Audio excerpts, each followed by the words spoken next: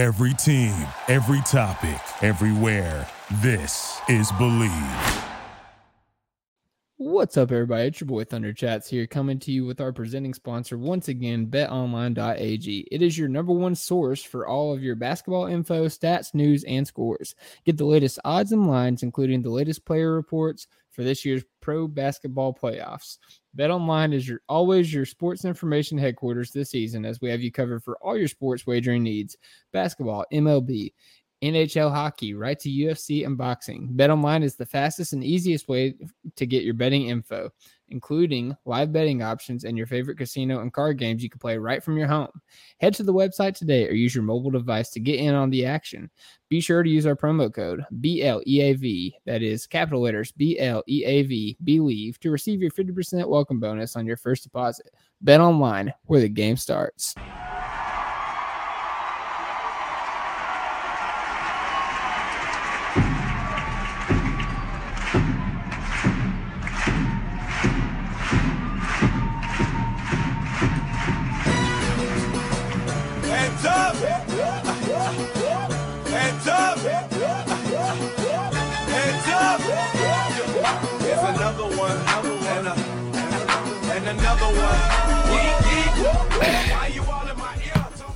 And welcome back, everybody, to another edition of the Top of Thunder podcast. I'm your host, Dylan Huntzinger at Thunder Chats. We are part of the Believe Network, and this podcast is brought to you by betonline.ag. Now that is out of the way, guys, I think we're past chest deep at this point. I would firmly say we are shoulder deep in draft coverage. We are within 2 weeks away. By the time you're listening to this, we will be, I believe, 12 days from the NBA draft. So the last podcast, we had Joseph in focus of Thunder Twitter to represent more of a fan point of view. We're going to continue that path, going on to more fan point of view of the draft with some really awesome guys that we've had on a few times before. But, I got to introduce these guys. I don't have anything like super intricate, but I got a few things to say. So first of all, we've got in the same time zone that we are currently in, we've got the man that is living up north. He recently graduated, so shout out to him. He apparently likes to taste the rainbow. So without further ado, welcome Yanni. Thank you so much, Mr. Chats. Always a pleasure to be here. Excited to get started. Absolutely, man. Well, hey, let's get to your other co-host. So we've got another man that's across the pond. He is a member of the OKC UK podcasting team. Dinna Fash, if you didn't ken what that is, because it's a great podcast and you should listen to it. But without further ado, we got to welcome our resident Thunder Scott, Matt, a.k.a. at Shea Media. What up, Matt? Nothing. These are bars, I swear to God. Dinna Fash and Dinna Ken, man. Like, I swear, if you ever... Dinna Ken. Oh, my God. Yeah, I mean, if ever I have to, like, I was trying to think of other Scottish things to say. The only other thing I know how to say is baby and call it a bairn. So if that ever comes up, I will take the opportunity. A wane. That's another term. You can call a baby a wane. A wane. Okay. Well, a wane. Like a Wayne, like Batman. Wayne. Oh, a wing? Wayne. Wayne. Oh, yeah. I got you now. Okay. All right. And last but not least, we've got joining us from Germany, the man that has Colby Jones ranked higher than Victor Wembanyama, Alex. What is up, Alex? Ja, danke, dass ich hier sein darf, Dylan. Danke. I'm just kidding. He doesn't have Colby Jones above Wembanyama, but if he could, he probably would. But fellas, you guys, I forgot to mention, in all of your intro, you guys are members of the OK3 Thunder Twitter Spaces. Talk a little bit about the Spaces, because like y'all were like super active last year. I think like there's less activity. Are you guys going to start bringing that back more towards draft time, more in the off season? What's your plan there? Let's see. We're currently talking more in private from time to time, like a few times a month currently. But I think once the next season starts, I could see us definitely coming back and doing again the live spaces. It's just so that we've been very busy over the last few months. Like I graduated from a school and started new work. Congratulations to you too. I apologize. No, it's fine. I mean, it's also like 6 months ago. So yeah, and then I mean, same goes for Jan. Like he was super busy too. Also started an internship, if I'm allowed to say that. Yeah. Basically, the internship is in the basketball space. It's a company called BTL Hoops, and they're more catered to like private subscription based type services with basketball scouting. But we do have a lot of public content, so be sure to check out BTL Hoops' YouTube page. But yeah, that's part of the reason why Matt can touch on why we haven't had more spaces. Yeah, he's just out here plugging. Nah, it's good. I think what's been nice is like we've never really like in recent. It's never been like for like sharing stuff. Like we're actually like good mates. Like we actually just want to talk groups and like we're chums. Like that's kind of something we want to build up, especially if you want to put content out. Like, but yeah, we're all busy. Like I do stuff with my club. I do basketball stuff here in Scotland, and I've also got my uni. I've got work. But life finds its ways. We're all bigging each other up. Yeah, no, absolutely. I understand that, man. I mean, things happen. People stay busy. Lord knows I wanted to podcast more than I did this past year, but as in the hospital, we've all had a bunch of crap going on. So, I mean, I completely understand. I just want to say, I miss, driving home from work and seeing OK3 Spaces in my DMs. And I'm like, okay, yeah, let me slide in here right quick and, talk a little bit of Thunder basketball with my international Thunder fam. But it's all good. I look forward for it to coming back. So, guys, sorry to put your feet to the fire there. Didn't mean to put you on the spot. Just wanted to ask, like, out of curiosity, and I forgot to ask before we started recording. So, no, that's more than fair. Definitely something we actually need to be in conversation with. Also, just reminded on the international theme, who won the Family Fortunes? Family Feud, is that? Yeah. Oh, sorry, Family Feud. Sorry. Well, hey, I'm impartial. Okay, I was the host, so congratulations. That was wild. That was one of the wilder games. It was like a massive comeback. Like I've never seen Alex be happier in his life. Yeah, that was amazing. I think I literally think like the first 4 games, the opposing team was down going into the final round where it's like triple points, and then they won on the final question. And it's hard to get people for Top of Thunder to play because they just keep losing. They're like, no, I don't want to play and lose again. But all right, guys, enough about Family Feud, enough about spaces, enough about our struggles, guys. Let's talk about something fun. Let's talk about something that is coming up in the next few days, something that's near and dear to our hearts, the NBA draft. And before we get into the outline, I didn't mention this on the outline, but this is something that I've been asking, kind of everybody, before we start recording. And it's funny. Usually I ask them this and I don't know their answer. I literally know the answer for all 3 of you. So I'm going to go ahead and ask you guys, does it have to be the first round? Does it have to be in the lottery? Just in a vacuum, who is your favorite prospect in this draft outside of Wembanyama, Scoot, and Brandon Miller, because, they're kind of in a tier on their own. And let's start with Matt this time. Hashtag CamFam ran it up. It's just probably last summer. Watching some of the U19 stuff. Yeah. And I was just like, this guy is different. Different kind of prospect I've seen. This is obviously Cameron Whitmore. It's really funny because it's gonna say his guy, and I've just been the biggest hater of all time. But I've actually come around now. It's kind of funny. But yeah, Cam Whitmore is my guy, and Keegan Murray was my guy last year, and God knows he's done well. Absolutely. All right, and Yanni, he kind of laid it out for you, man. Who's your favorite prospect in this draft? My guy is none other than Leonard Miller.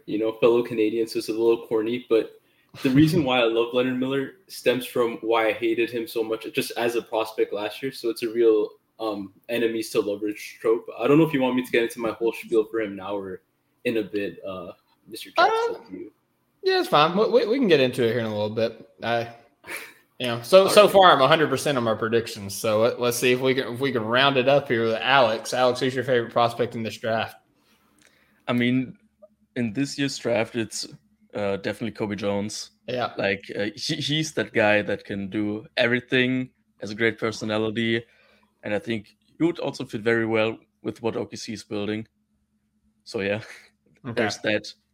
Yeah, I appreciate you guys, like even though these are your favorite prospects, you're like holding back because we all know you're going to talk about them here in a little bit, and that's where we can go in depth. So, all right, let's get into the next part. So, fellas, right off the top, we have pick 12 in the lottery. We didn't have the same lottery luck that we had last year. So, asking our guests to kind of have like two to three prospects in 12. Now, I said 2 to 3 because I copy pasted from the last pod, but there's there's 3 of you. So let's just try to go for like 2 each in that 12 range. So start with Matt there. I think Alex spoke first when I talked about spaces. So let's start with Yanni. Yanni, start us off, man. Who's one of your favorite prospects if we were to stay at 12?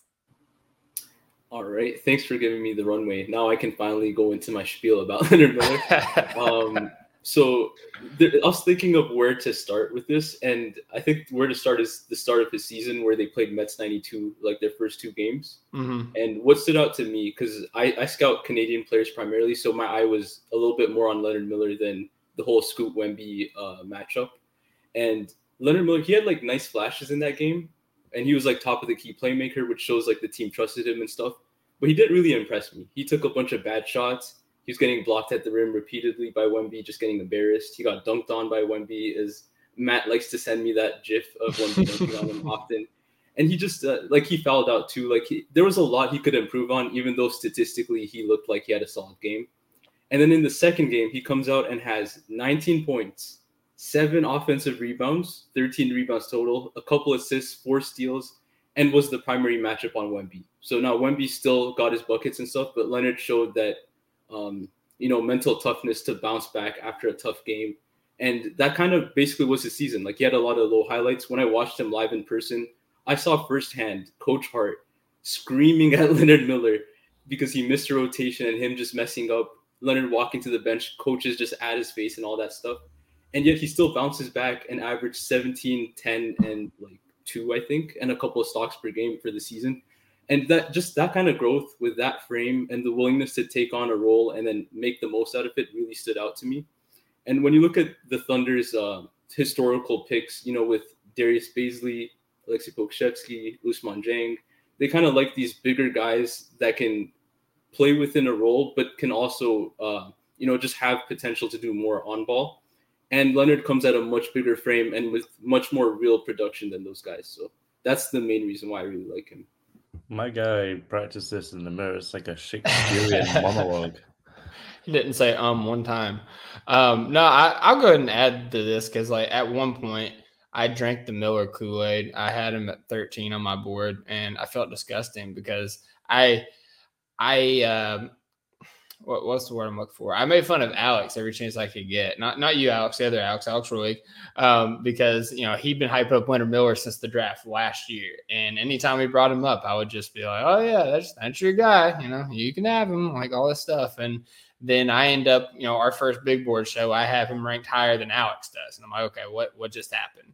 And I will say, when we had some draft guests on, I don't know if you guys got a chance to listen. We had Corey and Albert on of Draft Deck, and they completely eviscerated any likelihood that Leonard Miller could be even a good basketball player, is how Albert put it. But then we had Nathan Grubel and Maxwell Baumbach on a couple episodes ago, and they were much more complimentary and much more believing that he could be a good basketball player. But I will say, the thought process of why I put him where I put him at is a lot of what you were saying, Yannick. Last year he went to the combine and you could just tell he wasn't ready. The game was too fast.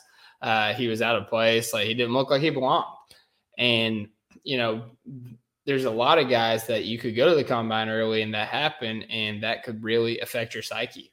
That you could really let that get to you. But Leonard Miller saw what he needed to work on. He went and worked on it, and now he's looking to be a first-round pick in the NBA draft. Will it be the Thunder? I don't know. Will it be at 12? God, I hope not. But, if we were to, trade back into the first round late and grab him after we grab, somebody that I like a little bit more at 12, I wouldn't be mad about it. But, like you said, like the work ethic is something that really stands out for me for Leonard Miller, at least. But yeah, let's go to Alex here. Alex, who's somebody at 12? If we were to stay at 12, who do you like there? To be fair, at 12 is a very, very unsure pick for me right now. Because I feel like for me the draft caps up around 11. Like there are 11 guys for me. So basically, if one of them falls, I'd probably take them. For example, a Cason Wallace, probably Grady Dick. Anthony Black would be nice. Maybe Kobe Buffkin if he's there. Yep. But I mean, I could also see basically Leonard Miller, Bilal Koulibaly there. There are endless options, obviously, to the solution who you're going with. But personally, like I might be the eyes on them than anyone currently. But I mean, Kobe Jones at 12 wouldn't be a bad pickup in my opinion. Like, I think I've also seen like Hunter Harjo on Twitter talk about it. But Kobe Jones is literally the perfect OKC guy because when you look at the current roster, you basically got your 4 guys. Like, if you think that Shea, Giddy, J-Dub, and Chet are going to be your 4 guys, and with the way the NBA, CBA is going to work, it's going to be very tough to even hold those 4 players. So why the hell would you bring in another guy that would take up so much more cap space, or that you probably have to trade away in 3 or 4 years? And that's where Kobe Jones comes in, because he's a player for me that stood out very late. Wasn't really that much into him when I started at first. Probably came first at Martyrdom, started looking him up, and I was like, whoa, wait a minute. This guy basically makes no mistakes. Like, offensively, he's been very fluid to me. He can play on and off ball. Is one of the most underrated playmakers in this year's draft. Like, basically, he never makes a bad pass and always makes the right play. For me, he can use his body really well, offensively and defensively, guarded up to taller 4s, and his frame got measured at 6'4.5" and 6'8" wingspan, which is quite alright, but not really impressive of what you would probably call a defensive menace, like a Jalen Williams, for example, or someone like Bilal Koulibaly, who's I think he's at least estimated at 6'6" and a 7'2" wingspan, so basically around the same as J-Dub last year. And and then what also stood out to me was like I started looking up a few of his interviews then. Obviously, the draft tag guys had one with him, like even 2. And what really stood out to me was they talked about him, what he could improve on, and they were talking about his floater game. And he was like, oh, I didn't even realize that I did that. Yeah, I'm definitely going to look that up and try to fix that. Like, he was very accepting the critique, which is not really normal for someone. Even though, I mean, he was a junior in college up to this year, and he really shown the maturity over and over again. And basically what he talked about last year, he also talked about what he wanted to improve for his junior year, and he really talked about his shooting. Like, he really wanted to become a better shooter, and he really just did that. Like, he started to become more comfortable with shooting catch and shoot threes, and went up from like don't let me lie, I think from 27% to 37.5%, which is a massive jump. And then again, this year, he said he wanted again to work on getting his body ready, like more physical, getting a tighter handle, and also becoming a better on-ball shot creator. And with what he said last year, I really take his word for.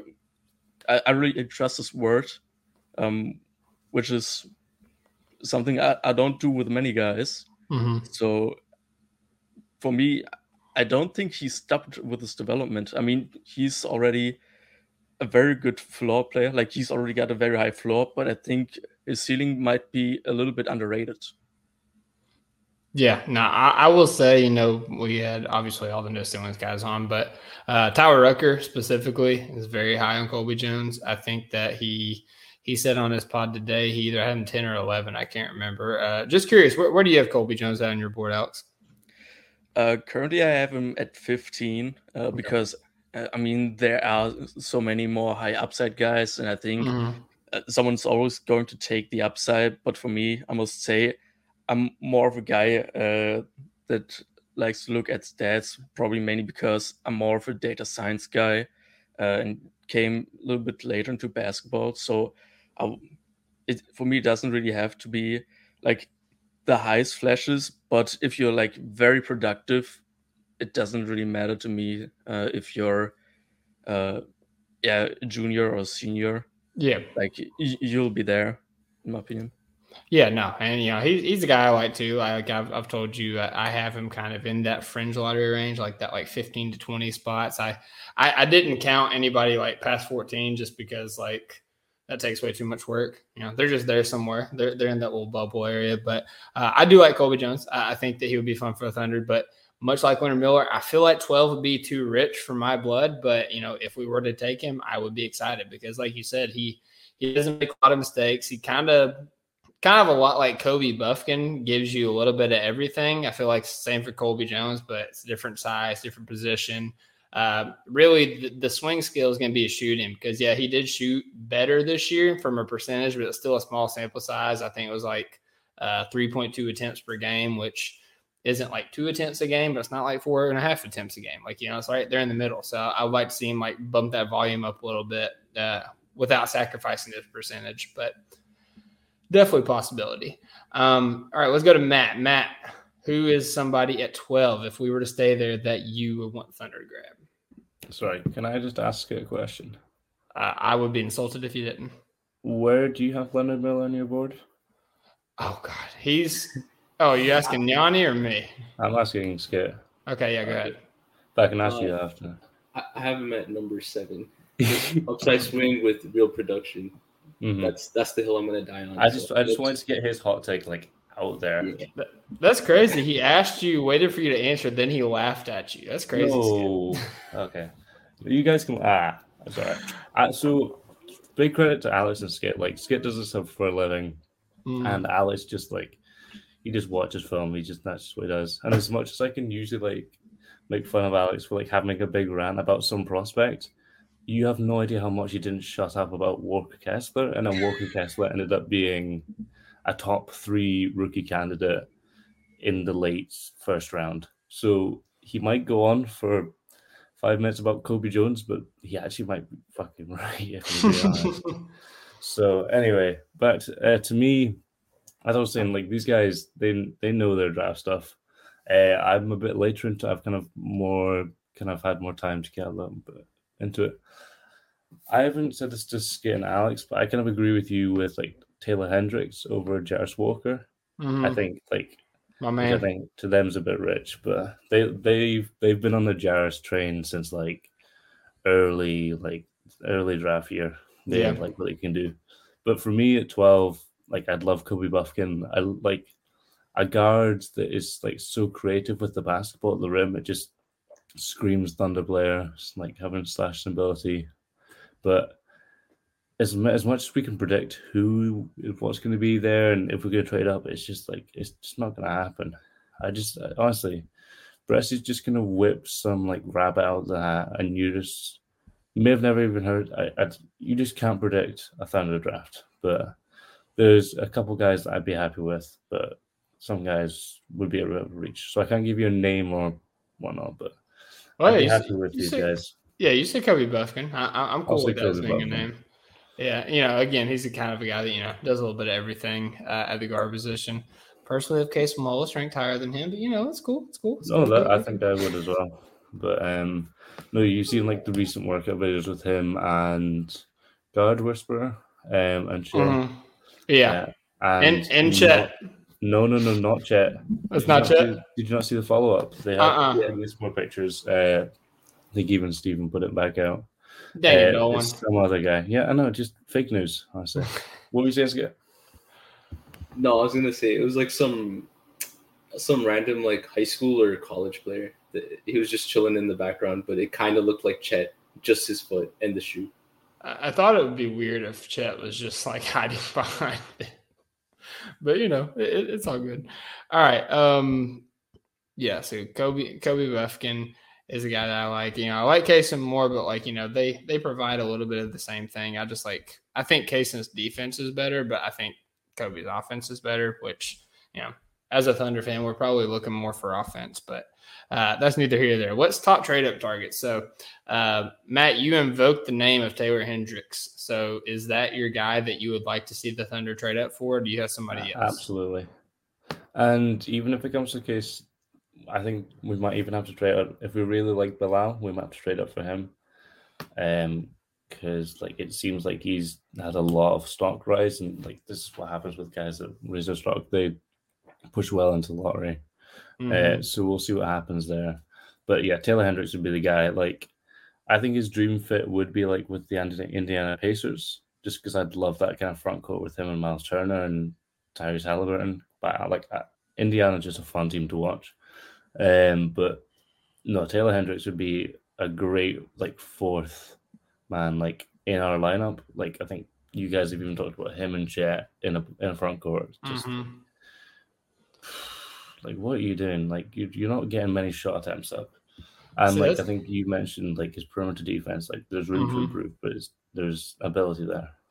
Yeah, he's got legitimate juice perimeter defender. And I was just going to push back against you. Said, his perfect fit's the Pacers with, Miles Turner and Tyrese Halliburton. Why can't his perfect fit be with the Thunder with Chet Holmgren and Shea and Giddey and Jalen Williams? Come on, man. I think there's a better fit there. Just saying. Because we have the 12th pick and they have the 7th. Well, hey, we've got a million picks to trade up to get him. But yeah, no, as I've said many times, I love Taylor Hendricks. Shout out to the Watchtower. I'm not going to hype him up anymore, but we'll get into the conversation if you guys want to talk Hendricks, Jarris Walker here in a second. But let's go to Alex here. Alex, who is the guy that you want to trade up for, and is it Jarris Walker? I mean, there are basically three guys for me I'd trade up for, and basically, if we'd want to trade up this year, then we obviously do this to make our starting five a little bit better. Mm-hmm. So I'd actually want to ask you right now, who would have to be replaced out of the potential starting five of Shea, Dort, It's Dort, J-Dub, Giddey. But I'm gonna let you finish, but no, it's Lou Dort. I mean, the other guys Lou Dort hasn't Sam Vecini hasn't said Lou Dort could be a potential all-star on his podcast. And Sam Vecini straight up said that, in the future, OKC could have 4 all-stars on their team with those 4 guys. And I love Lou Dort. I love what he provides for the team. But, if there's going to be a player that slides out of that starting lineup, I think it's going to be him. What about you, Alex? How do you feel about it? Yeah, I actually feel the same. But if you'd want to ask someone else, for example, Yanni, I think he'd give a different answer. No? Because when we talked in private, you said you didn't want Lou out of the lineup when we talked. No. I think it was a Lou trade I didn't want. Because I think Lou off the bench could be just as deadly, if not more deadly, than Lou as a starter. Yeah. Yeah, and that's also where I'd be coming from. Okay, so I'm sorry, Yanni, that I put you on the spot there. Nothing but trades. You just see the look on his face, what? I'm so evil, man. But yeah, seriously, I think Lou Dort minutes are great. Lou Dort, especially in crunch time, has to be on the court. But to me, I don't think Lou Dort is going to be a 35-plus guy, so I don't really see him in the starting five currently. Maybe give him borderline 30 minutes a game. let him come off the bench and be productive in those minutes. And I think he could be absolutely deadly. I think more deadly than in the starting five. That's also where I'd be going. So when you replace Lou Dort, who are the main guys? Like for me, those are three players. Would be Jarvis Walker, it would be a Taylor Hendricks, and that's going to make you feel very appreciated, Dylan. I have him currently at number 5, Cason Wallace. Oh man, okay, Alex. Yeah. I don't know. Like if you like borderline wanted to improve, I think even Cason Wallace would make the starting 5 better, because I really believe in his defensive upside and his offensive upside as a playmaker and shooter. Because Lou Dort is, in my opinion, inferior in both categories than Lou Dort. So he would probably be a better offensive fit for the current starting lineup. But then again, you'd have to look into like the crunch time. And then you'd probably have a lineup like Shea, Lou, Cason, J-Dub, and Chet out, which probably would be very small. So you probably rather want to go with a big body. And I mean, Matt already said it, but I think I've been since January, I've been thinking about none other than Jarvis Walker at 4. Like he's my number 4 prospect, right behind Wemby, Scoot, and wait, who's the third guy? Brandon Miller. Brandon Miller's the third guy. Yes. I'm sorry. It's late for you guys. We will add that caveat. It's very late for the across the ponders. Yeah, but it's fine. It's fine. Like. It's only like 5 a.m. right now. Sheesh. I gotta ask you though. You mentioned where Jarvis was. You mentioned where Cason was. Where do you have Hendricks on your board? I currently have Hendricks at 7th.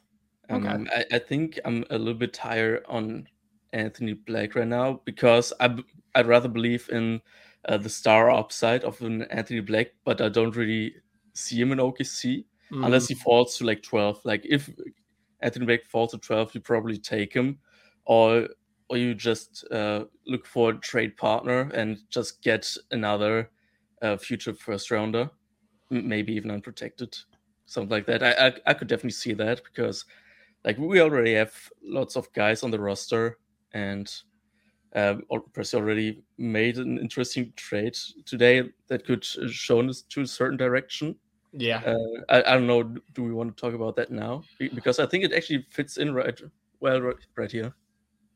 Yeah, I mean, I don't have the stipulations for the trade pulled up. I just know basically we gave away our worst pick next year, our 37 this year, and a future second, and we got back a protected 29 pick from the Nuggets, I believe, was the stipulations.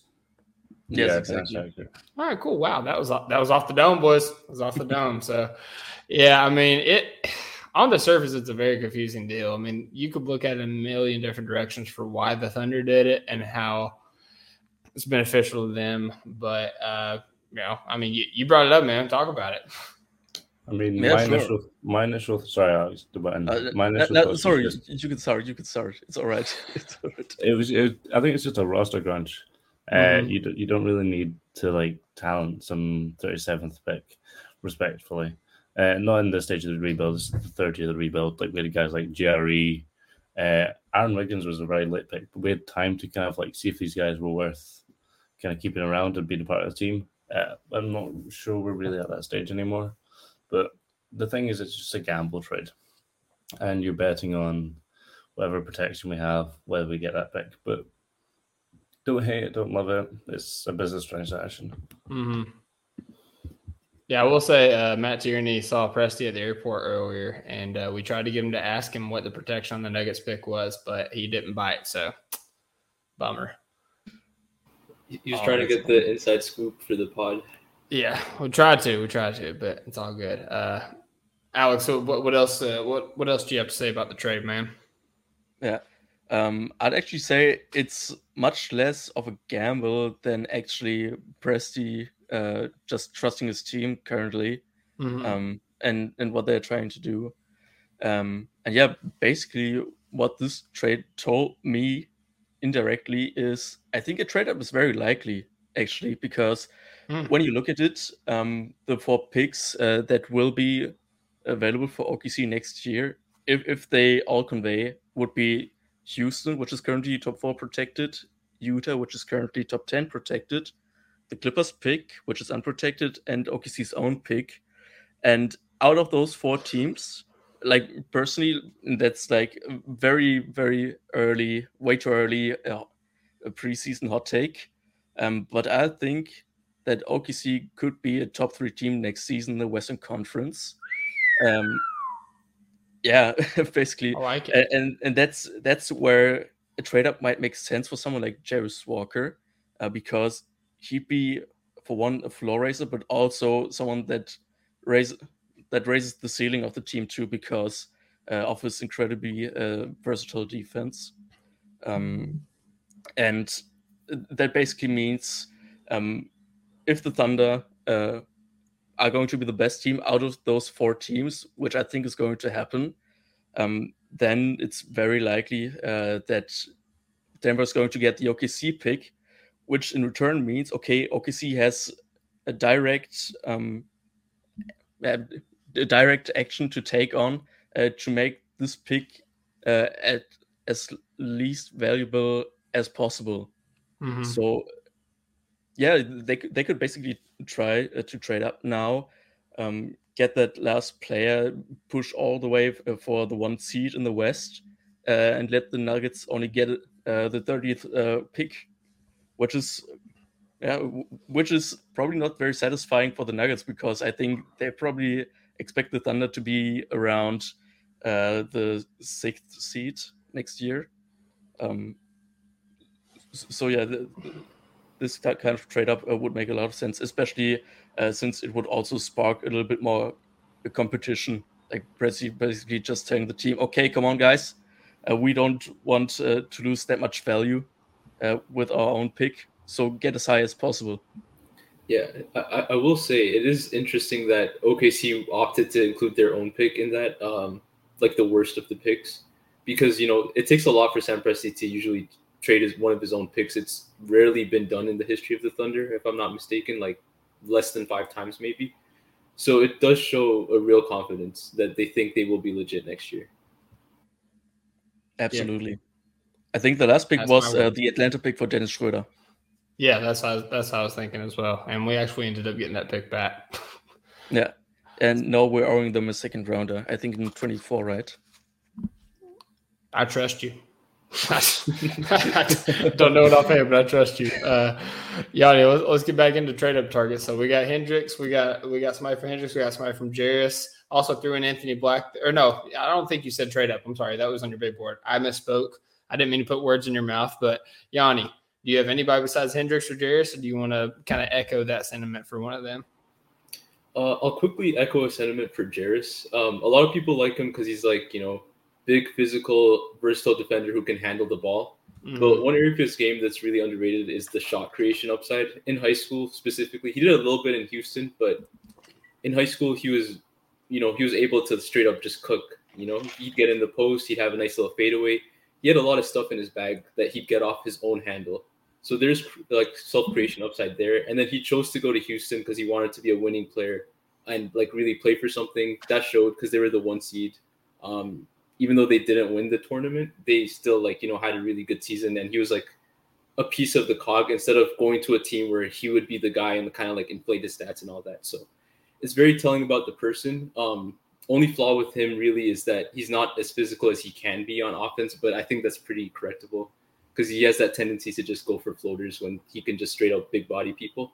The trade up candidate I'll talk about though is Bilal Coulibaly. Oh man.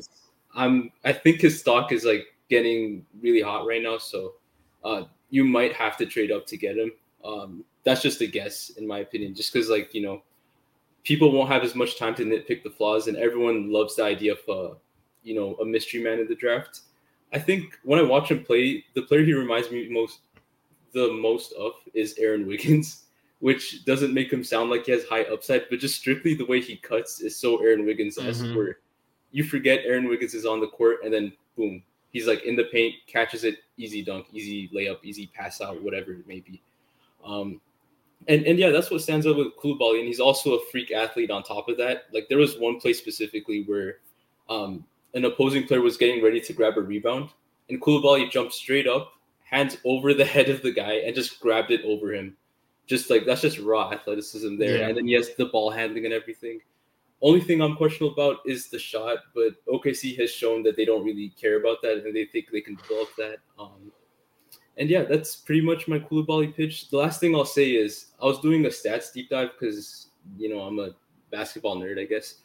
And his stats are eerily similar to freshman Villanova and Mikal Bridges, who also played in a really winning system and like was just a good role player there. So, there's some synergies there. They have the same physicals. So, Phoenix Mikal Bridges isn't out of the realm of possibility with him.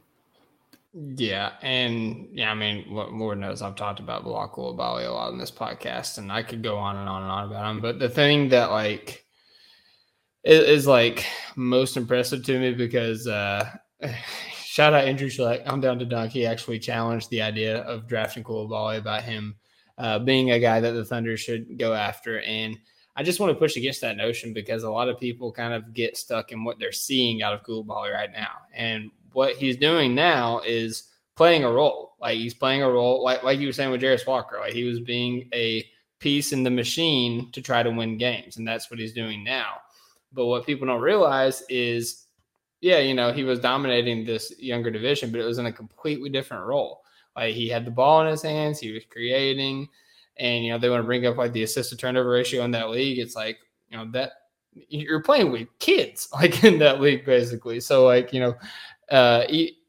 it's just like apples and oranges. You can't make comparisons on that. Like the thing that like really impresses me most, and it's honestly kind of ironic that you bring up Mikal Bridges, is he's a guy that can get it done in different roles. He's a guy that's shown he can thrive off ball. He's a guy that shows that he's going to lock in defensively no matter what. No matter what position he's playing on offense, he's going to lock in defensively. But when it comes time, and we even saw this in his last game, whenever Wemby went on the bench and they were looking for a bucket, who was running the pick and roll? Who was being the lead initiator? Who was they going to initiate their offense? Bilal Koulibaly. Like he's a guy that can fluctuate on and off ball and make an impact on both sides of that. And, Nathan Grubel, Draft Deeper, made the point last time we was on, the fact that they are letting this 18-year-old kid who came in halfway through the season literally experiment in the pick and roll in like the highest stakes of their league's playoffs is just like that's so telling in the confidence they have in his ability. So yeah, I mean, we've talked about him. I'm right there with you on Koulibaly. I don't know if you guys heard on the last podcast, but I have him 7 on my board right now. So it's the Koulibaly love is real. I am a Koulibaly believer through and through. Yeah, see, 7's the magic number. That's where I have Leonard. That's where you have Bilal. It's either going to age horribly or amazingly. Time will tell. Yep, time will indeed tell. All right, well, let's move into the late first round. So this is, we touched on a few guys that the Thunder might reach for at 12, but there's also a lot of players that are going to kind of slip through the cracks and fall in the late first round. So I'm going to go back to Matt because I feel like he hasn't got to talk in a while. Matt, is there anybody in the late first that you would like to see the Thunder try to trade back into in addition to pick 12? Maybe not specifically for the Thunder, but like I think a Murray twin is a Murray brother. Like I knew you were gonna say that. Yeah, I know. But like the guy is nice. Like he's gonna be a good production player in the NBA. I don't think he'll be a Thunder. Late first round. I know there's so much talk on Ryan Repair, but we don't need to touch that. I know, and I'm not touching it. Don't worry. Move on. But there's not really anyone this year in the late first round. I'm like, oh, that's a guy. It's like someone that's like really sparked my interest. But I think once you get past, we kind of gone through this, past 20, like you could have Tristan Duricic or whoever, like in these like really weird spots out, and no one could tell you're wrong. So I'm not gonna lie, Skate's probably more the guy for here, but I know Pods has been someone that's been really talked about, and just watching some of his stuff, like he'd be a nice guy. I don't think someone said he's like they would take him at 12 on Twitter, and I'm just like, relax. Yeah, I did. I saw that too. Yeah, it's just like hype. Just sometimes, it's too unrealistic because it's just a cycle. Every 2 days, it's this new prospect that's like rising at big boards. I recently watched the James Nagy workout that came out, and I'm now Oh, the scared. Baca. Yeah, that guy's huge. Mhm. Not a Thunder guy again, but that guy is huge. He's like 18, 19. But I've seen the jump shot. I'm out. Yeah, no, he's built like a tank, man. You mentioned a few guys there, and I just want to say, like, Pods is a guy that would be awesome if you were able to bring in like one of those wing players with your 12 pick, like, Bilal, Hendricks, Walker, Whitmore, something like that, and then you like double back up and like go get a guard to like, be your sixth man off the bench. And like, if you're able to bring in like a guy that can legitimately slide in as like the fifth starter on your team, and then you bring in a guy that can be a flamethrower sniper off your bench, because I don't know if you guys saw on the No English Draft Guide when they put this energy shot charts up there, Pods was all red. like there was very little other color. It was all red. But yeah, he would be awesome to have. And Chris Murray he's a good player and he's super productive. The only thing is like he's not half the shooter of what his brother is. And I selfishly just want him to go to the Kings because, vibes. So that's how I feel about that. But let's go to Yanni here. Yanni, man, who do you have for somebody that you would like to see the Thunder trade back in the first round to get? Yeah, so I have a couple names here. A lot of these names, specifically for the late first, early second, are kind of influenced by what the Thunder have done. Because Noah Clowney and Trace Jackson Davis give me a lot of like JRE / J Will vibes, just undersized big man, good passer, a little bit experienced, done more than 1 year in college, like legit passing field, legit defense, questionable shot. So they fit the mold in that sense of what the Thunder might want. It's not necessarily what I would do. I'm more interested in guys like Sidi Sissoko. He has like great feel for the game, big body. Like I thought he was 6'8", and he was actually like 6'5", 6'6", just because of how wide he is. Mm-hmm. And he's super physical. Like you just can't stop him if he's barreling to the paint. And on top of that, he has a plus feel with playmaking. Only issue with him is shooting. He had a streak where he shot 40% for like a month or something, but outside of that, it was pretty rough. So that's something to consider. And then another name is Tristan Vukcevic, just because he feels like first of all, in Europe, he earned his minutes. He started off as a bench warmer in the season and then slowly got more and more into his role, kind of like Bilal, but obviously not in as good of a team or as winning of a team, I should say, because he was playing in a better league. And this isn't necessarily a comp, but he feels like a more actualized version of Poku, Like you won't get the crazy flashes, the crazy behind the back moves. But when you think of what Poku is good at, Vukcevic consistently does that with a lot less of the wild turnovers and stuff because he's just such a smooth mover at his size. So that's someone I would look at. But again, that depends on how the Thunder feel on Poku. Yeah. See, he's always a guy that I thought his game kind of reminded me of Muscala, honestly. Kind of like that stretch five, big guy down there. But it was interesting with the Poku thing. Yeah, City, like, I get it. Like, the athleticism, like he's a perfect old school Thunder player, like absolutely like to a T. And I know, shout out to Evan McDaniel. I know he loves Sidi Sissoko. Shout out Oklahoma City. But yeah, I don't know, man. I the shooting is killer for me because there's a lot of prospects in this draft that can't shoot, ironically enough. And I know everybody's like, well, we got Chip England. Well, Chip England's one guy. He's working with Giddey right now. He's probably going to be working with whoever we pick at 12, unless it's like Taylor Hendricks or Grady Dick or somebody like that. But, a lot of these guys have solid foundations in terms of their shot. Like, it doesn't look completely broken. Sidi Sissoko, from what I see, kind of looks completely broken, if I could speak. So, yeah, I mean, it'd be interesting. Like I said, this is trading back into the first round. We've already got 12. So this is kind of like a gravy pick at this point. So I wouldn't be mad about it. I'd be intrigued for sure. my only small pushback on CD is his playmaking feel makes me feel like he's a little bit New Age Thunder, but again, the shot is really like it's gonna take a ways to go. Like percentage wise, even like it was worse than Leonard's, and I think Leonard Miller has a better potential to be a real shooter. Yeah, you just had to say something else about Leonard Miller, didn't you? I got you. All right, Alex, who you like in that late first round, man? That's very tough, to be honest, because like I'm not really a huge buyer into like the late first round, because I think late first round starting at around 24, 25-ish is for me the range where I'd say, okay, your guy could be taken there, but you could also pray and hope that you can get him in the second round, and then you don't have to guarantee that contract. So yeah, basically I'm more looking into like the mid first and early 20s range. And there I'd have actually some ideas. Like, I mean, if Kobe Jones is still available at 16, I'd probably straight up trade that 24 Utah pick back and then take Kobe Jones at 16.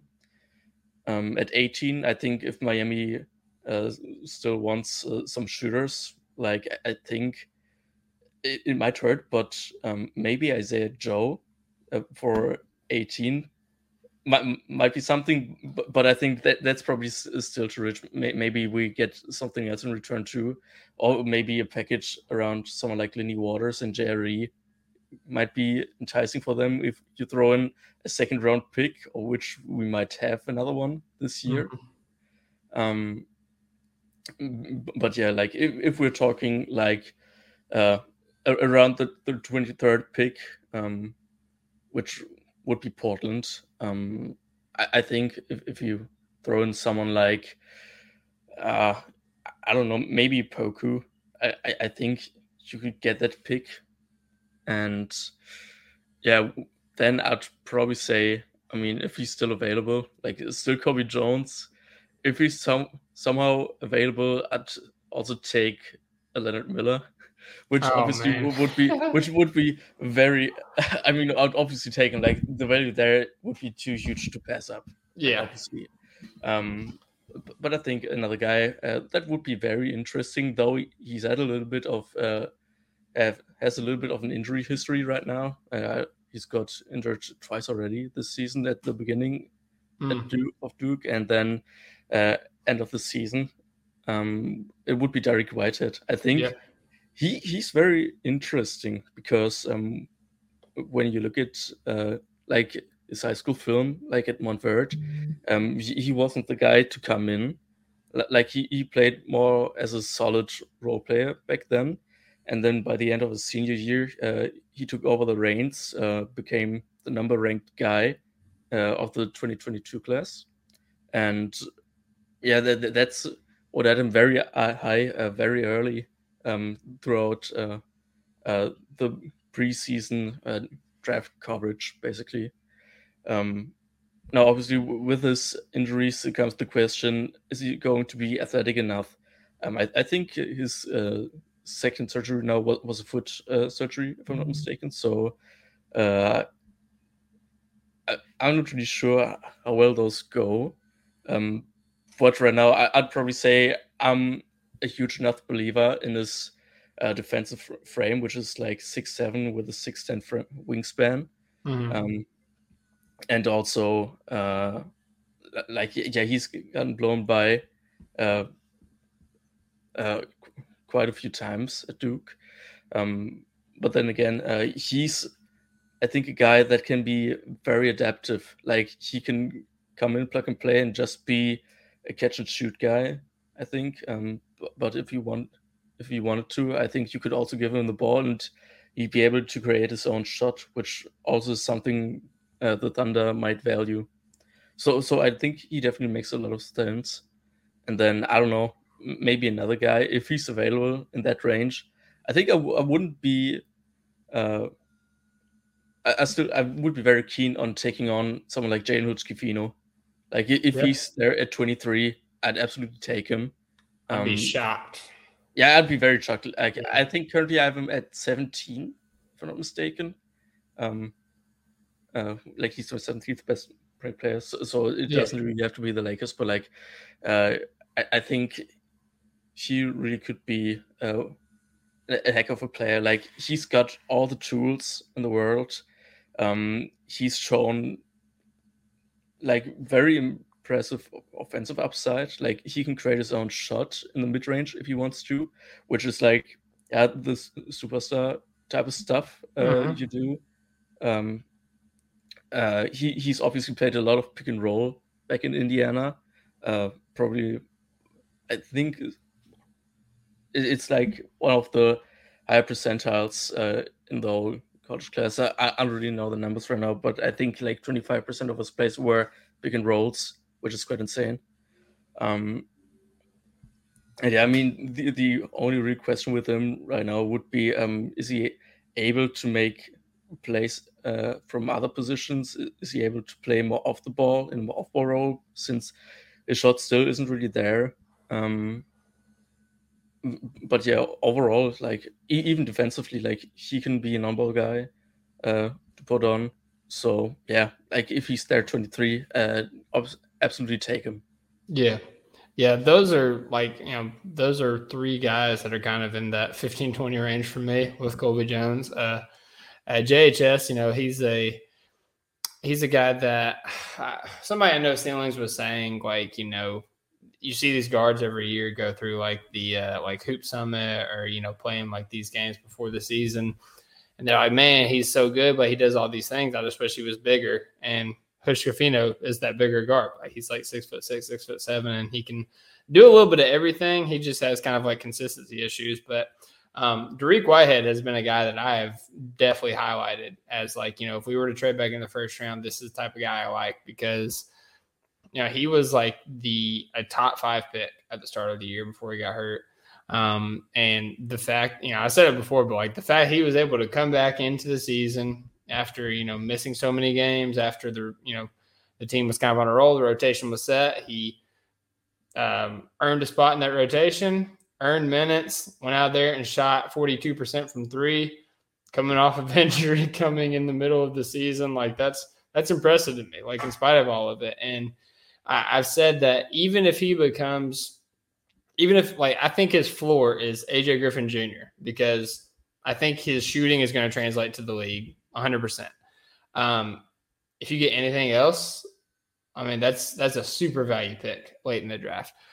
Nobody said this guy, so I just want to bring him up. Maxwell Lewis, another guy that is like super pure score, super pure jump shot. Has a little bit of shade to him in terms of like getting to the lane with his strides and deceleration and finishing around the rim. And also with his frame, being a 6'6", 6'7" guy with like a 7-foot wingspan, has potential to be a defensive pest. And, again, this is we had somebody come on our pod and say that they would take him at 12 for the Thunder. That was like their prediction. I'm not quite there, but, if we were to trade back in late in the first round, I would be thrilled about it, because I think he's a good player. You guys got anything to say about Maxwell Lewis before we move on? Very athletic. He could be a Jalen Williams in the sense that mid-major team kind of had to do it all. Although he didn't have as much winning as Jalen Williams, shout out J-Dub. But he could be in that molded player. I guess I'll just quickly mention that too. All right. I like it.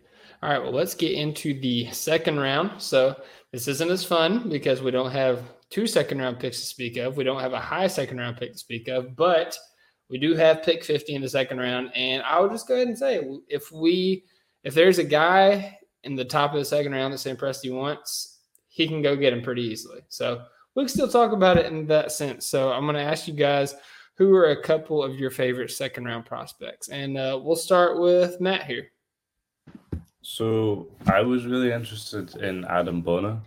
Like, the way that guy just runs the floor at his size, I just thought it would have been so, like, you can never underestimate how good a big that runs the floor can be. Like, it just creates so many cross matches and like mismatches that basically put teams in dispositions, especially in like playoff basketball. Nice hustle guy.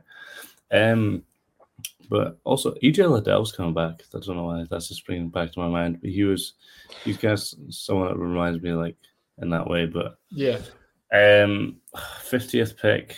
Do you go swing? Do you? I know we can get the guy we want. I know there's not a huge value of anything past 20. It's quite easy to trade in at that range, but I've heard some hype about Ben Shepherd a lot recently. I think I mentioned that skate. He was like, "Yeah, that's fair enough." So, someone had Ben Shepherd at 19. I saw recently. Yeah, that was Wasserman. Yeah. I will say that I've talked to a few people and they say Wasserman's higher on Shepard than almost anybody. So take it with a grain of salt. Okay, just one of the leading guys. He just happens to be. Yeah. Yeah. Oh dear. Yeah, he'd be a guy that'd be nice, but I'm kind of happy. I'm back to trust the Presti. Like I'm very excited just for the team next year. I'm sure this draft will help, and it will be purgatory towards our success next season. But we have a pretty good team, and I'm pretty excited for that. Yeah, I like it. All right, Alex, who do you have in the second round? Yeah, there are a lot of guys I like, but because I like them a lot, I doubt they'll be available at 50. I'm very sad that we traded away at 37. If we wanted to, I think at 37, a great pick would have been Kobe Brown because he's a versatile, big physical wing, which is kind of what I think we need in this year's draft, much more than a traditional big. Shout out Derek Lively. But yeah, I really like Kobe Brown's game because I kind of think that's something Goody could have gotten into, looking up at Kobe Brown and thinking, okay, he's that type of physical in the post, and maybe that's something Goody could have worked with him on in training. But yeah, like I said, he's probably not going to last until pick 50. So there's that. Then again, other guys I'd like in the second round would have been Ben Shepherd, obviously. Just gotten around him to know around the combine. Obviously, great 3-point shooter, and I feel like if we wanted to, we could probably take him in the first round. But then again, I kind of would feel bad for Trey Mann because it would be a direct competition for him, and obviously would be a higher chance to get lower minutes next year. Let's much rather look more deep down. I think someone like Keontae Johnson could be very productive and available at 50. Could be interesting. Maybe someone like Jalen Slauson could be very, very interesting. He's great defensively, but he really reminds me a little bit of Darius Baisley in the fact that he's got that drive and spin, the same that Darius Baisley does, and then doesn't have the ability to finish at the rim. But he's got a little bit of 3-point shooting, and he can at least make plays out of the standstill. Live dribble is not there yet, but I think that could come around with so many guys that are great at playmaking. It wouldn't be far-fetched to say he could look up a thing or two from there. So that would obviously be another guy. And then I'd probably go with Drew Timmy at 50. Give me that chat connection. Give me the rebounding. Still, in my opinion, rebounding is still a very much appreciated necessity in OKC. And also part of it, why it would make sense also to why OKC traded pick 37. Pick 37 is still very high, which probably means that you'd have to guarantee that contract. And if you really like your roster with only one spot open, you probably only want one first round pick, and then you don't really want to guarantee the second rounder next year, but rather have that guy on a 2-way contract. And I think Drew Timmy would probably fit that. Alex is just a massive fan of high-low actions. That's what he wants to see. He just loves that Exactly. free throw entry pass. Throw up. Oh, man. That's right. You got me. Yeah, there's some guys you mentioned that I like there. I know Ryland's super big on Kobe Brown. I watched him give Kentucky buckets. Keontae Johnson, I'm still not ready to forgive for what he did to Kentucky in the tournament, but he does make some sense at 50 in terms of like positional wing. Shepherd, yeah, I mean, obviously the shooting is like huge, but like something that I don't think I necessarily realized until I saw him play in the combine is how big he is. Like he's like it's like a 6'6", 6'7" shooter just going out there. It's like add 4 inches to Isaiah Joe and you got Ben Shepherd. Like that would be a great asset to add in the second round. So yeah, I like that. I'm not a biggest fan on Drew Timme. The idea of adding one of Chet's teammates is fun. Maybe not that one, but yeah, I get where your head's at. And at pick 50, who cares? I mean, they're getting a 2-way at that point. So, if that's what Preston wants to do, so be it. But Yanni, round us out with the second round, man. Who are some guys that you have that may not have been mentioned, or do you want to echo some sentiments? I guess I'll just quickly say Drew Timme, that's not someone I considered. But when Alex explained it, I could see that happening, and it would be like a real sobering moment for Thunder fans, being like, "Oh, we've been hyping up all these guys just for Drew Timme, like boring college guy who's been there for 5 years." But some of the names I was thinking of, and I listened to this podcast like a decent amount, so I tried to pick names that haven't been mentioned before, just so fans have someone new to look at. So one is Omari Moore. He's a plus size point guard, 6'6". He kind of looks like Karis LeVert. Obviously, he probably won't be anywhere near as good as him, but he's someone who's just consistently gotten better in college and can be a real point guard, brings the plus size that the Thunder like, and is a little more veteran, so he's a little more NBA ready. So I think that's worth a swing. Ricky Council gives the fourth, I guess, his name ends with IV. Yeah. Gives a little bit of Lou Dort vibes, also from Arkansas. He has a nice mid-range jumper, but he's just a maniac attacking the rim, very physical and stuff. Not great playmaking, so probably not a realistic option. Olivier Maxence Prosper, I hope I said that right. He's Montreal. Max, yes. I don't think he drops to 50, but he has a Montreal connection, so shout out Lou Dort and the Canadian connection. He's like a 6'7", 6'8" power forward, very physical, can shoot, decent passing feel. And the last one, which is probably the most intriguing one to me, is Mohamed Gay. I'm not sure how I pronounce that. I think it's Gay. That's how Maxwell pronounced it. Yep. It's spelled Gueye. The thing that is really interesting to me is that he had a pretty productive college season. At first, it didn't really look all that great to me. Like it was like 14 points, decent efficiency, 27% from 3. But this guy's like 6'10", long arms, and just started playing basketball 3.5 years ago at a organized level.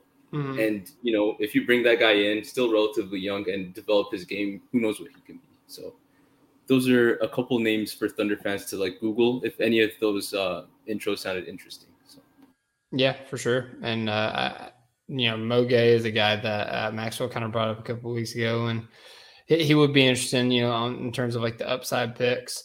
Those other names, I know Omari Moore had a really good combine. Omax obviously was like one of the huge winners of the combine. Who's the second name you mentioned? Ricky Council. Yeah. Shout out to Corey Tulaba of Draft Act, because I saw that. So by the time this podcast is out, they'll probably have it out on No Ceilings, but he's doing a film sesh with Ricky Council. So you'll be able to check that out. Ricky Council is just a crazy, stupid athlete. Like he's one of the craziest athletes, one of the best contact dunkers I saw in the class this year. So yeah, he'd be a fun player as well. Just got to throw this out here. Julian Strother, I mentioned if we're going to bring in a Gonzaga teammate, I don't want Drew Timme. I have somebody else. How do you guys feel about Julian Strother? I've seen a lot of people have him late first. I've seen people have him late second or getting undrafted. How do you feel about it? Yeah, Strother, he's a really good person. So he would fit the people, not players thing, hard worker, consistently gotten better. So that's what we like to see. And even play style wise, 6'7", not the best defender, but he tries hard. So that's what you want to see as well. has potential as a movement shooter. He's not quite like at an elite level, but he's at good enough level for college at least.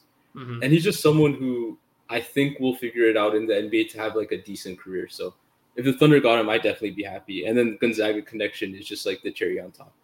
Yeah, I love that. That's kind of like it was my sleeper 37 pick, but now we don't have 37, so the dream might be dead. But all right, boys, let's move into our last topic before we get into our predictions and stuff. So this is something that I didn't necessarily get to with Yosef and Focus, but we're going to get into it now. So we talk about prospects we like, but every year there's prospects that maybe we don't like so much. Maybe it's the fit with the Thunder. Maybe it's because, we're just not seeing something on the tape that other people are seeing. So I have a Mount Rushmore of prospects that I don't like. And I'm sure we'll get into that. If you guys don't mention them, I'll freely share the people I don't like. But let's get into it. So let's start with Alex here. Alex, who is a prospect that you do not like in this draft? Oh man, I actually have. Almond Thompson. Okay, no, I'm just kidding. To be fair, actually, like Ahmed's intangibles are nice, but I'm not really a buyer in the shot, in my opinion. When you're only 6'7" with a 7-foot wingspan, it's quite alright, but you're still a wing, and you're not going to be a Giannis powering your way through, in my opinion. Though obviously you might be the most athletic person in the NBA next season. So I actually have him at 10 right now, which would be for the Mavericks. Nice. We're like this then. That's great. But to me, like there are three guys I kind of despise, and I love this. I really wouldn't, especially I wouldn't really touch on them in the first round, and two of them I wouldn't really even consider at all. And yeah, let's start off easy. One obviously is Rand Repair for me. Yes. I get that he is a defensive menace. Like his onboard pressure and his aggressiveness on the court was something that really stood out to me throughout the NBL playoffs. Like I didn't really know that he was that good of a defender. And basically what he did was when he was on the court, no team scored. And that's basically the whole Sporting edge with him, because he is no offensive basketball player. Like I remember that one sequence, he has been suffocating that one dude that came up dribbling the ball. He straight up took it from him and then started to push in transition. But his handling looks very shaky. He has no touch in transition, which is very, very scary to me, because when you have no touch in transition, like if you miss your basic layups, I don't really see how you're going to make it in the NBA, really. And I mean, I think he's shot it all right from three. I think he made some basic passes as a passer, as a playmaker, pick and roll ball handler overall, but like his offense is one of the rawest in the whole, basically the whole NBA draft right now. And I don't really know if we want to do like that and get a guy in the first round that's probably going to play like 2 years of G League basketball to become even remotely close to NBA basketball player. So it's probably a pass for me in the first round. In the second round, if he were to fall at 37, I would have taken him in.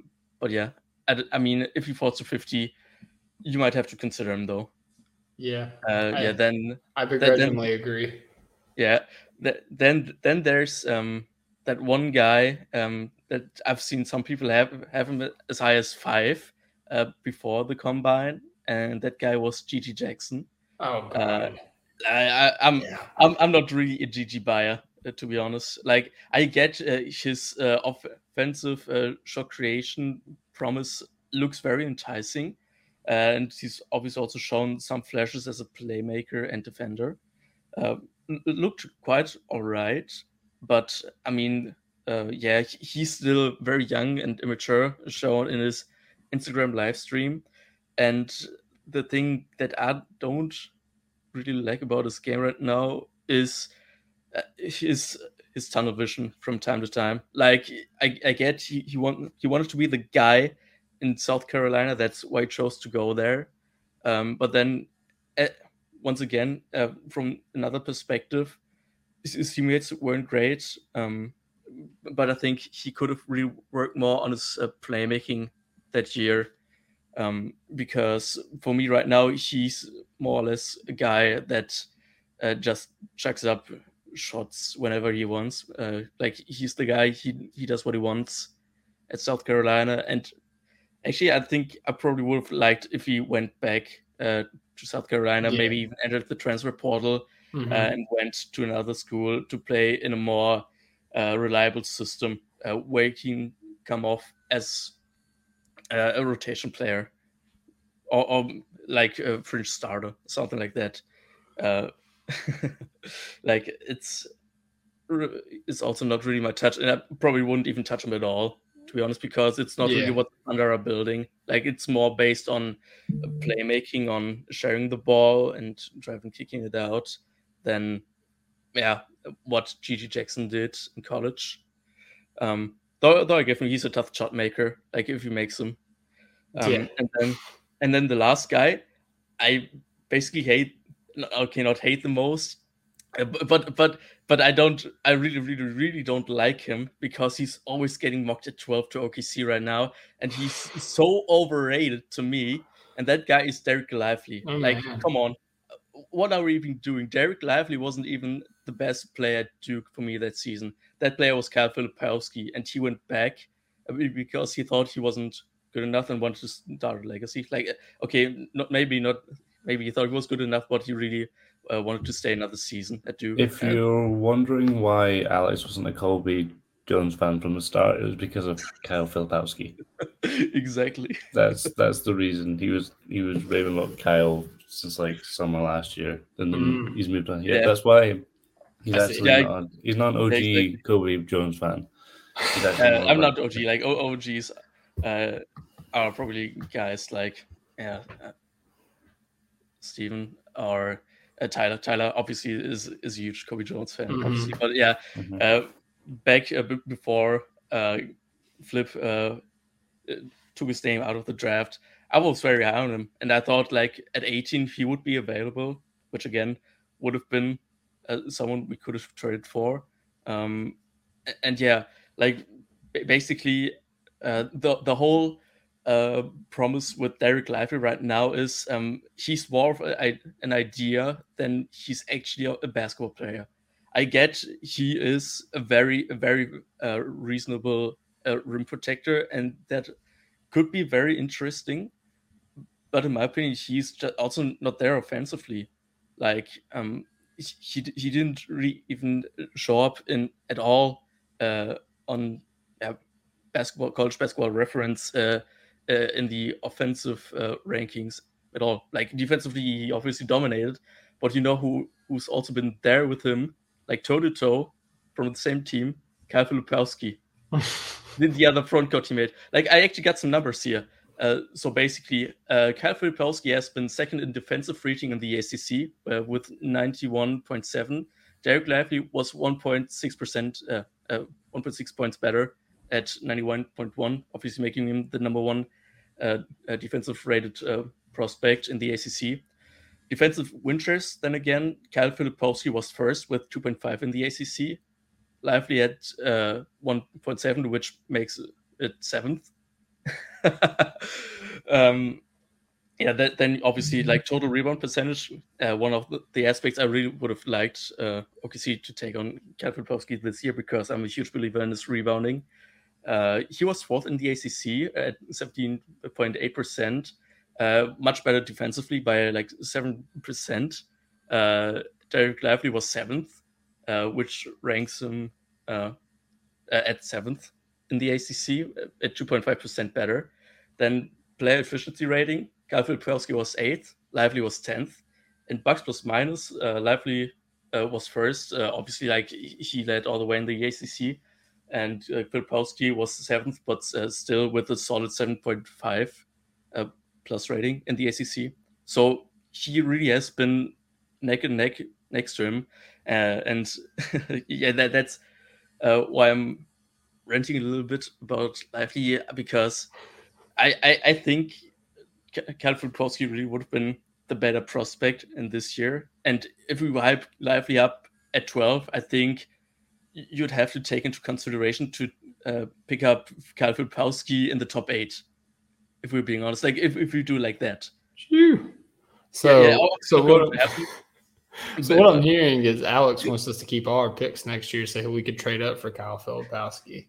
yeah, you want to hear an absolute hot take? Kyle Filipowski is going to be a top 5 pick next year, maybe even top 3. I mean, as weak as the draft class is, it's not out of the realm of possibility. Absolutely. So yeah, because when you look at Duke's draft class this year, a recruiting class this year, that's what it's called. Sorry, they didn't take on another big man. Basically, that means Kyle Filipowski is going to be the big man next year, and he was 2nd in blocks after only behind Derek Lively, and he's been 2nd in steals.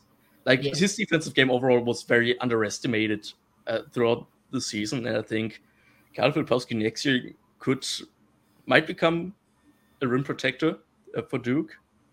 Like if he adds up to that and then refines his offensive game, especially his shooting and playmaking, I don't see why you shouldn't go at least in the lottery, obviously. Go ahead.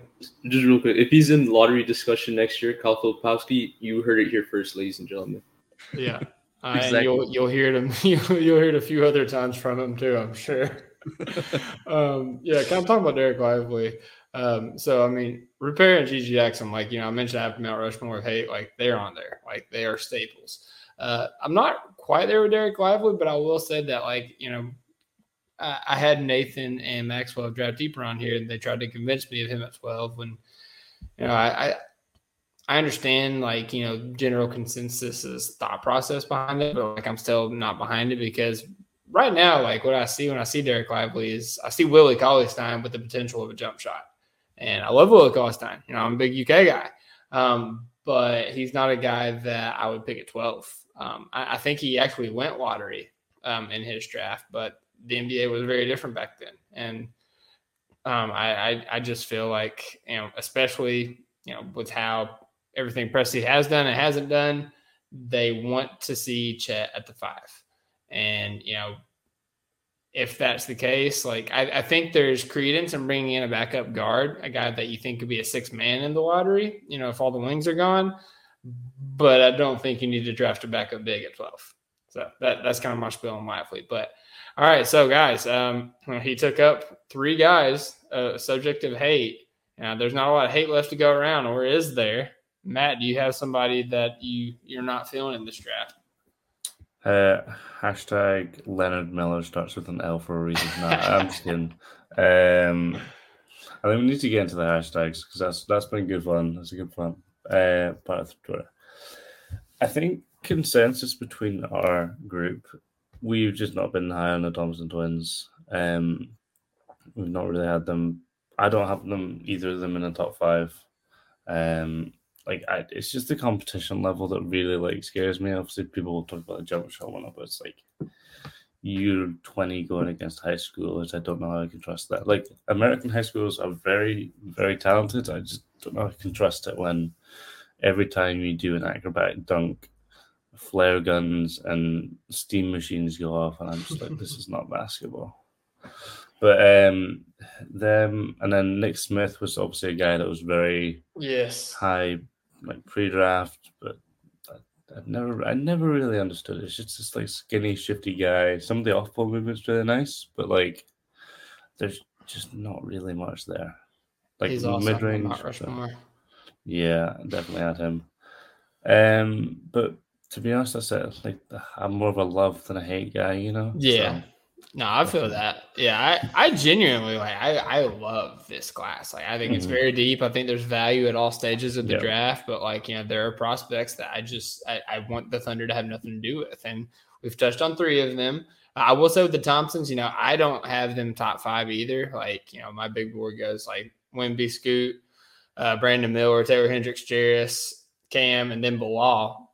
And then I have Azor over Amen. And then I think I have Case, and then Amen. And that's just that's my feeling because I don't trust Amen's jump shot. I think it is shattered. And I think that his success is going to depend a lot on the situation he's drafted to. Azor, I think, can translate to the league. I think that the stuff he does off ball, I think the defense that he does, I think that is translatable skills.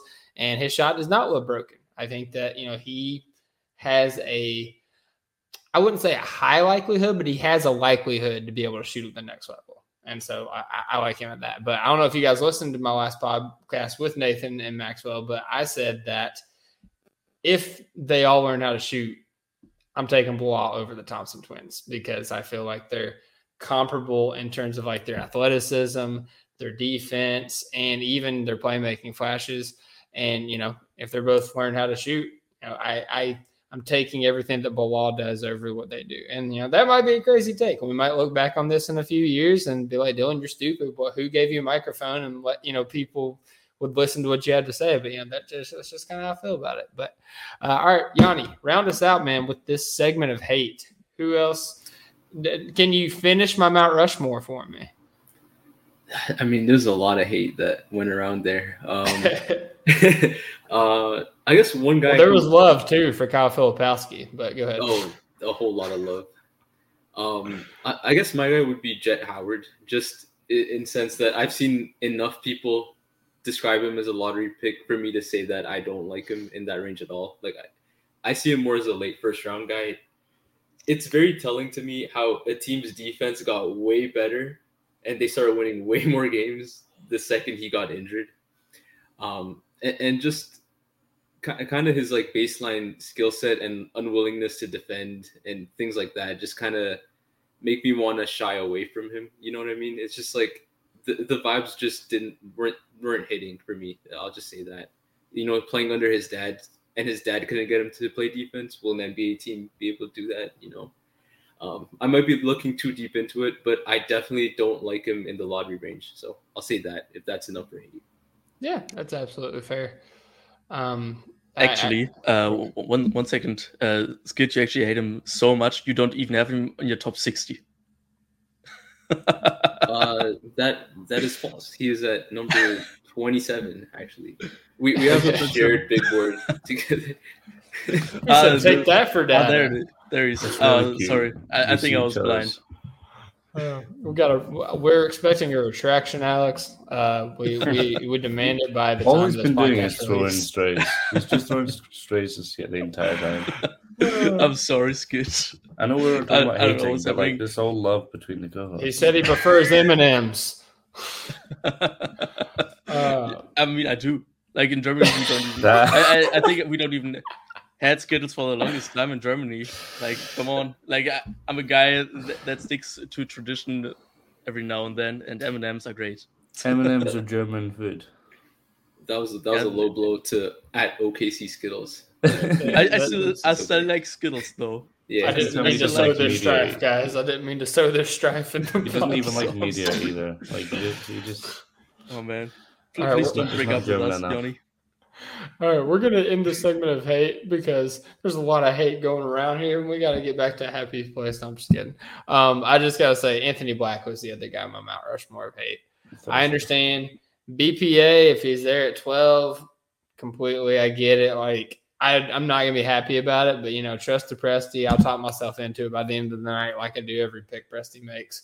But just his skills that he has, I think he's going to succeed in this league. I think he's going to be a good player in this league. But for the Thunder, we've used this term over and over again. It's redundant.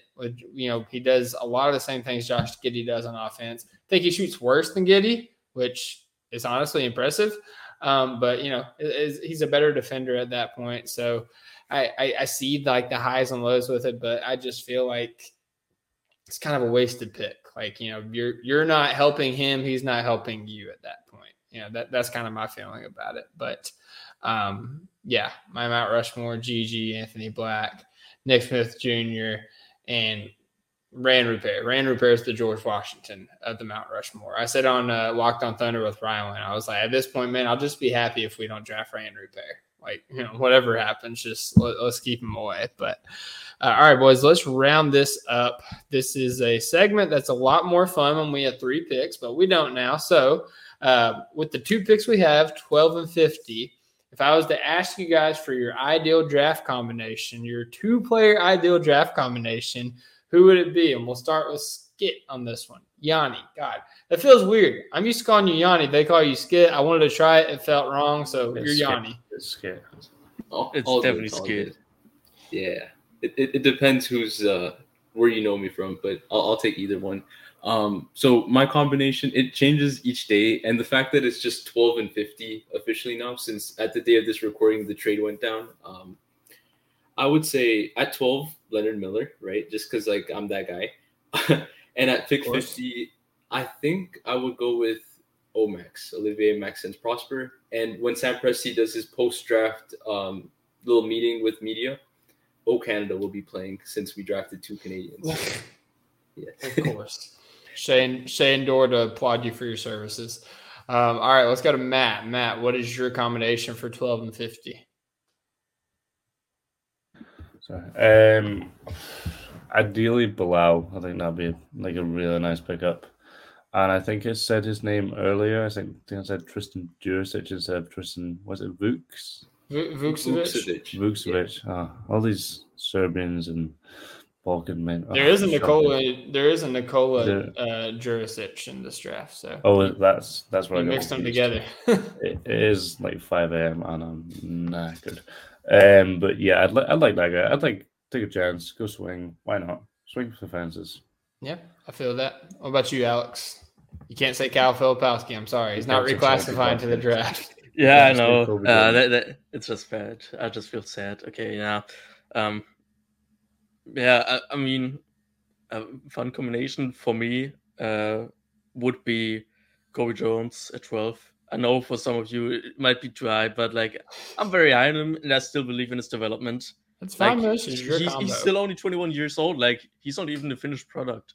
Like if he continues what he does, and he's also very underrated rebounder, by the way. Just throwing it out here. Yeah. Like he could be a genuinely nice glue guy to have, and probably 6th man of the year candidate for years to come. Like that's not a bad pickup at 12, in my opinion. Yeah. Not everyone can be a starter. And then at pick 50, I haven't talked about him at all right now, but I've looked him up a little bit. As well as Bellis might be kind of interesting, maybe. Like it's a big man who has promised to shoot it. Maybe not really the type of defender OKC wants, which would be okay. And so let me throw out another name, Jaron Holmes. I think he could also be a very interesting pickup, probably even better than as well as Tubelis. Didn't he return? Yeah, did he return? Oh, goddamn it! I missed that part again. Goddamn it! I only had Adam Bona in my mind. Who did? Man, you're just trying to get all these players. Goddamn it! I'm sorry. Let me look up another name. You're good. Let's go with maybe Bobby Clinton. Why not? Yeah, let's go Bobby Clinton. Hey, I would like it at 50. I think it'll be gone, but yeah, that would be fun. I was waiting for you to say Zach Edey. I was gonna be like, no, he went back. Nah, Edey returned. He returned though. Yeah. I will say that I took part in Mavs Draft latest Twitter community mock draft, and it started before the trade happened, and so I was cooking. I had Bilal Coulibaly at 12. I had Colby Jones at 37, which isn't happening, but that's a steal.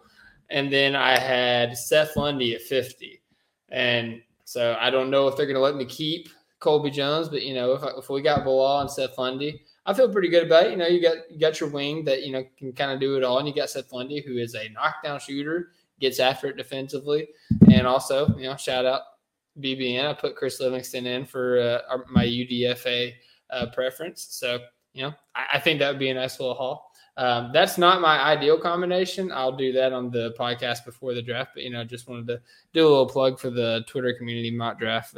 Wild times in there. Colby Jones falling 37. It's wild. But yeah, all right. Last question, guys. This is how I end every podcast with all of our guests. If I was to ask you guys for a bold prediction for the Thunder in this draft that doesn't have anything to do with Kyle Filipowski, what would it be? And I mentioned him, so I invoked his name, so we got to start with Alex. Okay. With what the Thunder did with the trade, I'm very, very high on predicting we're going to trade up, be it at 4 with Houston, maybe in some kind of 3-team where they get maybe someone like Pascal Siakam and Toronto gets 2 firsts and Jabari Smith in return, then OKC gets 4. Like something like that might be enticing for all 3 parties. Maybe you have to throw in the Houston picks again back to them to actually make this work. But I actually think 4 might be our best shot at getting obviously the guy we want. Like we can decide between Jarvis Walker and Taylor Hendricks from there on, maybe even Cason Wallace if you wanted to. But yeah, I'd probably go then. We trade up to 4, pick up Jarvis Walker. Really like him, and I think he would fit pretty well into the flow of the Thunder offense, like the whole drive and kick game. He could fit that pretty well, and then also like step up actions. That's also something we did a lot of last year. He would fit that pretty well. Then again, I also think we're going to trade that Utah pick for 16 and get Kobe Jones. Seriously, he's the perfect Thunder guy. We really can't He's let obsessed, him pass up. guys. He's obsessed. I'm super obsessed. Come on, Kyle Filipowski's not in this draft. I need him. I need him like air to breathe. I love it. Hey, Jarvis Walker, Colby Jones would be a nice outcome in this draft, I will say. Yeah, exactly. And then basically, I don't think we keep 50. We are also going to trade that away and then go for an unrestricted, undrafted free agent. That's what it's called, right? And then maybe pick up Drew Timme, maybe Chris Livingston, something like that. I will say I think Chris Livingston's getting drafted. I don't know how he fell out in that Twitter community draft, but the fact that he canceled his remaining 7 workouts tells me he's got a promise from somebody. So yeah, probably. Let's go to Matt. Matt, what is your bold prediction for this draft? So I was close to saying we'll have 2 All-Stars next year, but I think that's quite tough because you need to be like a top seed in the West, and I'd probably have us top 6, but I'll probably say we'll have 2 All-Star caliber players, and that will either be Josh Giddey or J-Dub. My bet. See, I like your prediction, but it's not what I asked. Oh, sorry. I said in the draft, my guy. Oh, my God. In the draft. It's a good prediction, though. I applaud it. We take someone with at least 3 accents in their name. Definitely that. All right, is there anybody in the draft that has 3 accents? I don't know. It would be like a total thing because I think Poku's got 2. Then we had Vic Krejci. He also had some accents to add. Oh, it's just so fun for spelling. Nikola Jurisic. He has accents in his name. There you go. It's meant to be. You were all over him the whole time. All right, I like it. So we're taking Nikola Jurisic as Matt's bold prediction. Yanni, round us out, man. What is your bold prediction for the Thunder in this draft? Yep. Given that all of us are in different countries right now, this prediction is very fitting. OKC will go full international this draft. Doesn't have to be just the Canadians, like I said, but whoever they pick will be an international player, non-American player. That's my quick hot take. Or bold prediction, I guess. Yeah. And I guess the second one, just real quick, I guess I'll mention OKC won't trade up, but they'll trade for another first-round pick. That would make me sad, but that's fair. Yeah, you got a lot of options if you're talking about just drafting an international player. You got some top-notch options too. Block Coulibaly. So hey, I'm with it, man. I like it. I like the predictions, boys. Well, guys, it was a blast having you on here. We talked about a lot. I'm not gonna lie to you. I haven't thought about Kyle Filipowski in like months, but now he's all I'm gonna be thinking about for the next couple hours. But it was always blessed when you guys come on here. Sorry, some of the other guys couldn't be on here, and you just had to deal with me. But always a blast, and appreciate y'all coming on. I want to give you guys the floor to go ahead and plug anything you guys might be working on and where folks can find you. And we'll start with Matt because I saw his hand. Follow me on Twitter. I just post every other week. But yeah, just follow the OK3 Spaces. That's where most of the actual stuff is coming through. That's our kind of outlet where we'll kind of group together pieces. But yeah, probably has more to plug. All right, go on to him then. No, go ahead, Yanni. Thank you so much. Well, firstly, thanks for having us. Hopefully we weren't too chaotic and, we brought enough draft information to the table. So yeah, you can follow me at OKC Skittles on Twitter, and please check out BTL Hoops on YouTube. Between the Lines Sports is what it's short for. The website is btlscouting.org, or you can try btlhoops.org. There's a lot of draft content, a lot of mock drafts, a lot of articles on specific prospects. There's a podcast. The YouTube breakdowns are pretty good. So yeah, there's just a lot of content out there for the draft. And yeah, it'd be great if you guys checked it out. Absolutely. Check out that site, support Yanni and his endeavors. And I just got to say, man, I mean, this podcast has Champagne Jerry on it. You don't know chaos until you've been on a podcast with Champagne Jerry when he's a few champagnes deep. So this is tame. Don't worry about it. Alex, what about you, my friend? Yeah, right. I think you can mostly find me on Twitter at AlexDrProf, which is called DRPROF. If I spelled it correctly. Yes. Currently I had a little bit of a break since I've been very busy with work, with my masters currently. But yeah, I mean, once the summer league comes around, I'll be at the holidays actually going to watch the NBA draft, nice. Which will be around 2 a.m. in Spain. Will be fun to see if I get any Wi-Fi there. But yeah, then once I get out of my holidays, I think I'm obviously going to start back the good old OKC threads. Probably going to miss the Utah Summer League and maybe 1 or 2 games of the Las Vegas Summer League. But then I think I'll get back into it and start recapping them if I got the time. And then obviously, once the regular season comes again, I'll be back during the regular season threads. Maybe even some playoff threads if we make it next year. That's obviously the goal. Yeah. Still, bonus prediction, OKC is going to be a top 3 seed. Maybe even the best seed with the competition Pressy might take. But yeah, man, that's me. I love Only it. if we take Colby Jones, though. And Jarvis Walker. Only then. And Kyle Filipowski, baby. Don't forget Kyle Filipowski in 24. Filipowski 2024. Not saying Pressy rewrites the rule books. I saw the script, man. He gets Kyle Filipowski this year. But no, man, absolutely. If you guys aren't following these guys, absolutely follow them. They all bring something different to the timeline. And I love, I'm glad you mentioned your threads, Alex, because, for guys that, maybe you didn't get to watch the game, you just was able to pay attention on your phone or something like that. You was doing something. It's really helpful to go back and just kind of go through your highlight threads and see how the game went down and, see all the cool things that our guys did. So shout out to you for that. And I mean it, guys, bring back OK3. I'm excited to, get back in there when I'm off work and I'm like, hey, I got some Thunder content to listen to. Maybe I can, call in and annoy them real quick. So I look forward to the days that, I got to see that on my timeline again. But with that being said, on behalf of myself, Yanni, Matt, and Alex, hope everybody has a great night. God bless. Hoop when you can. And as always, Thunder up. Thunder up. Thunder up. Let me say it in German. Donner hoch. Very nice. And Matt, before I end recording, I need more energy out of you on that Thunder up, sir. Thunder up! Donner hoch. Thunder up.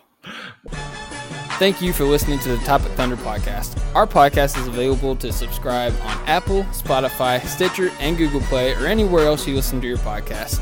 Be sure to leave us a 5-star rating and a positive review, and follow us on Twitter at OKC Topic Thunder. Thunder up!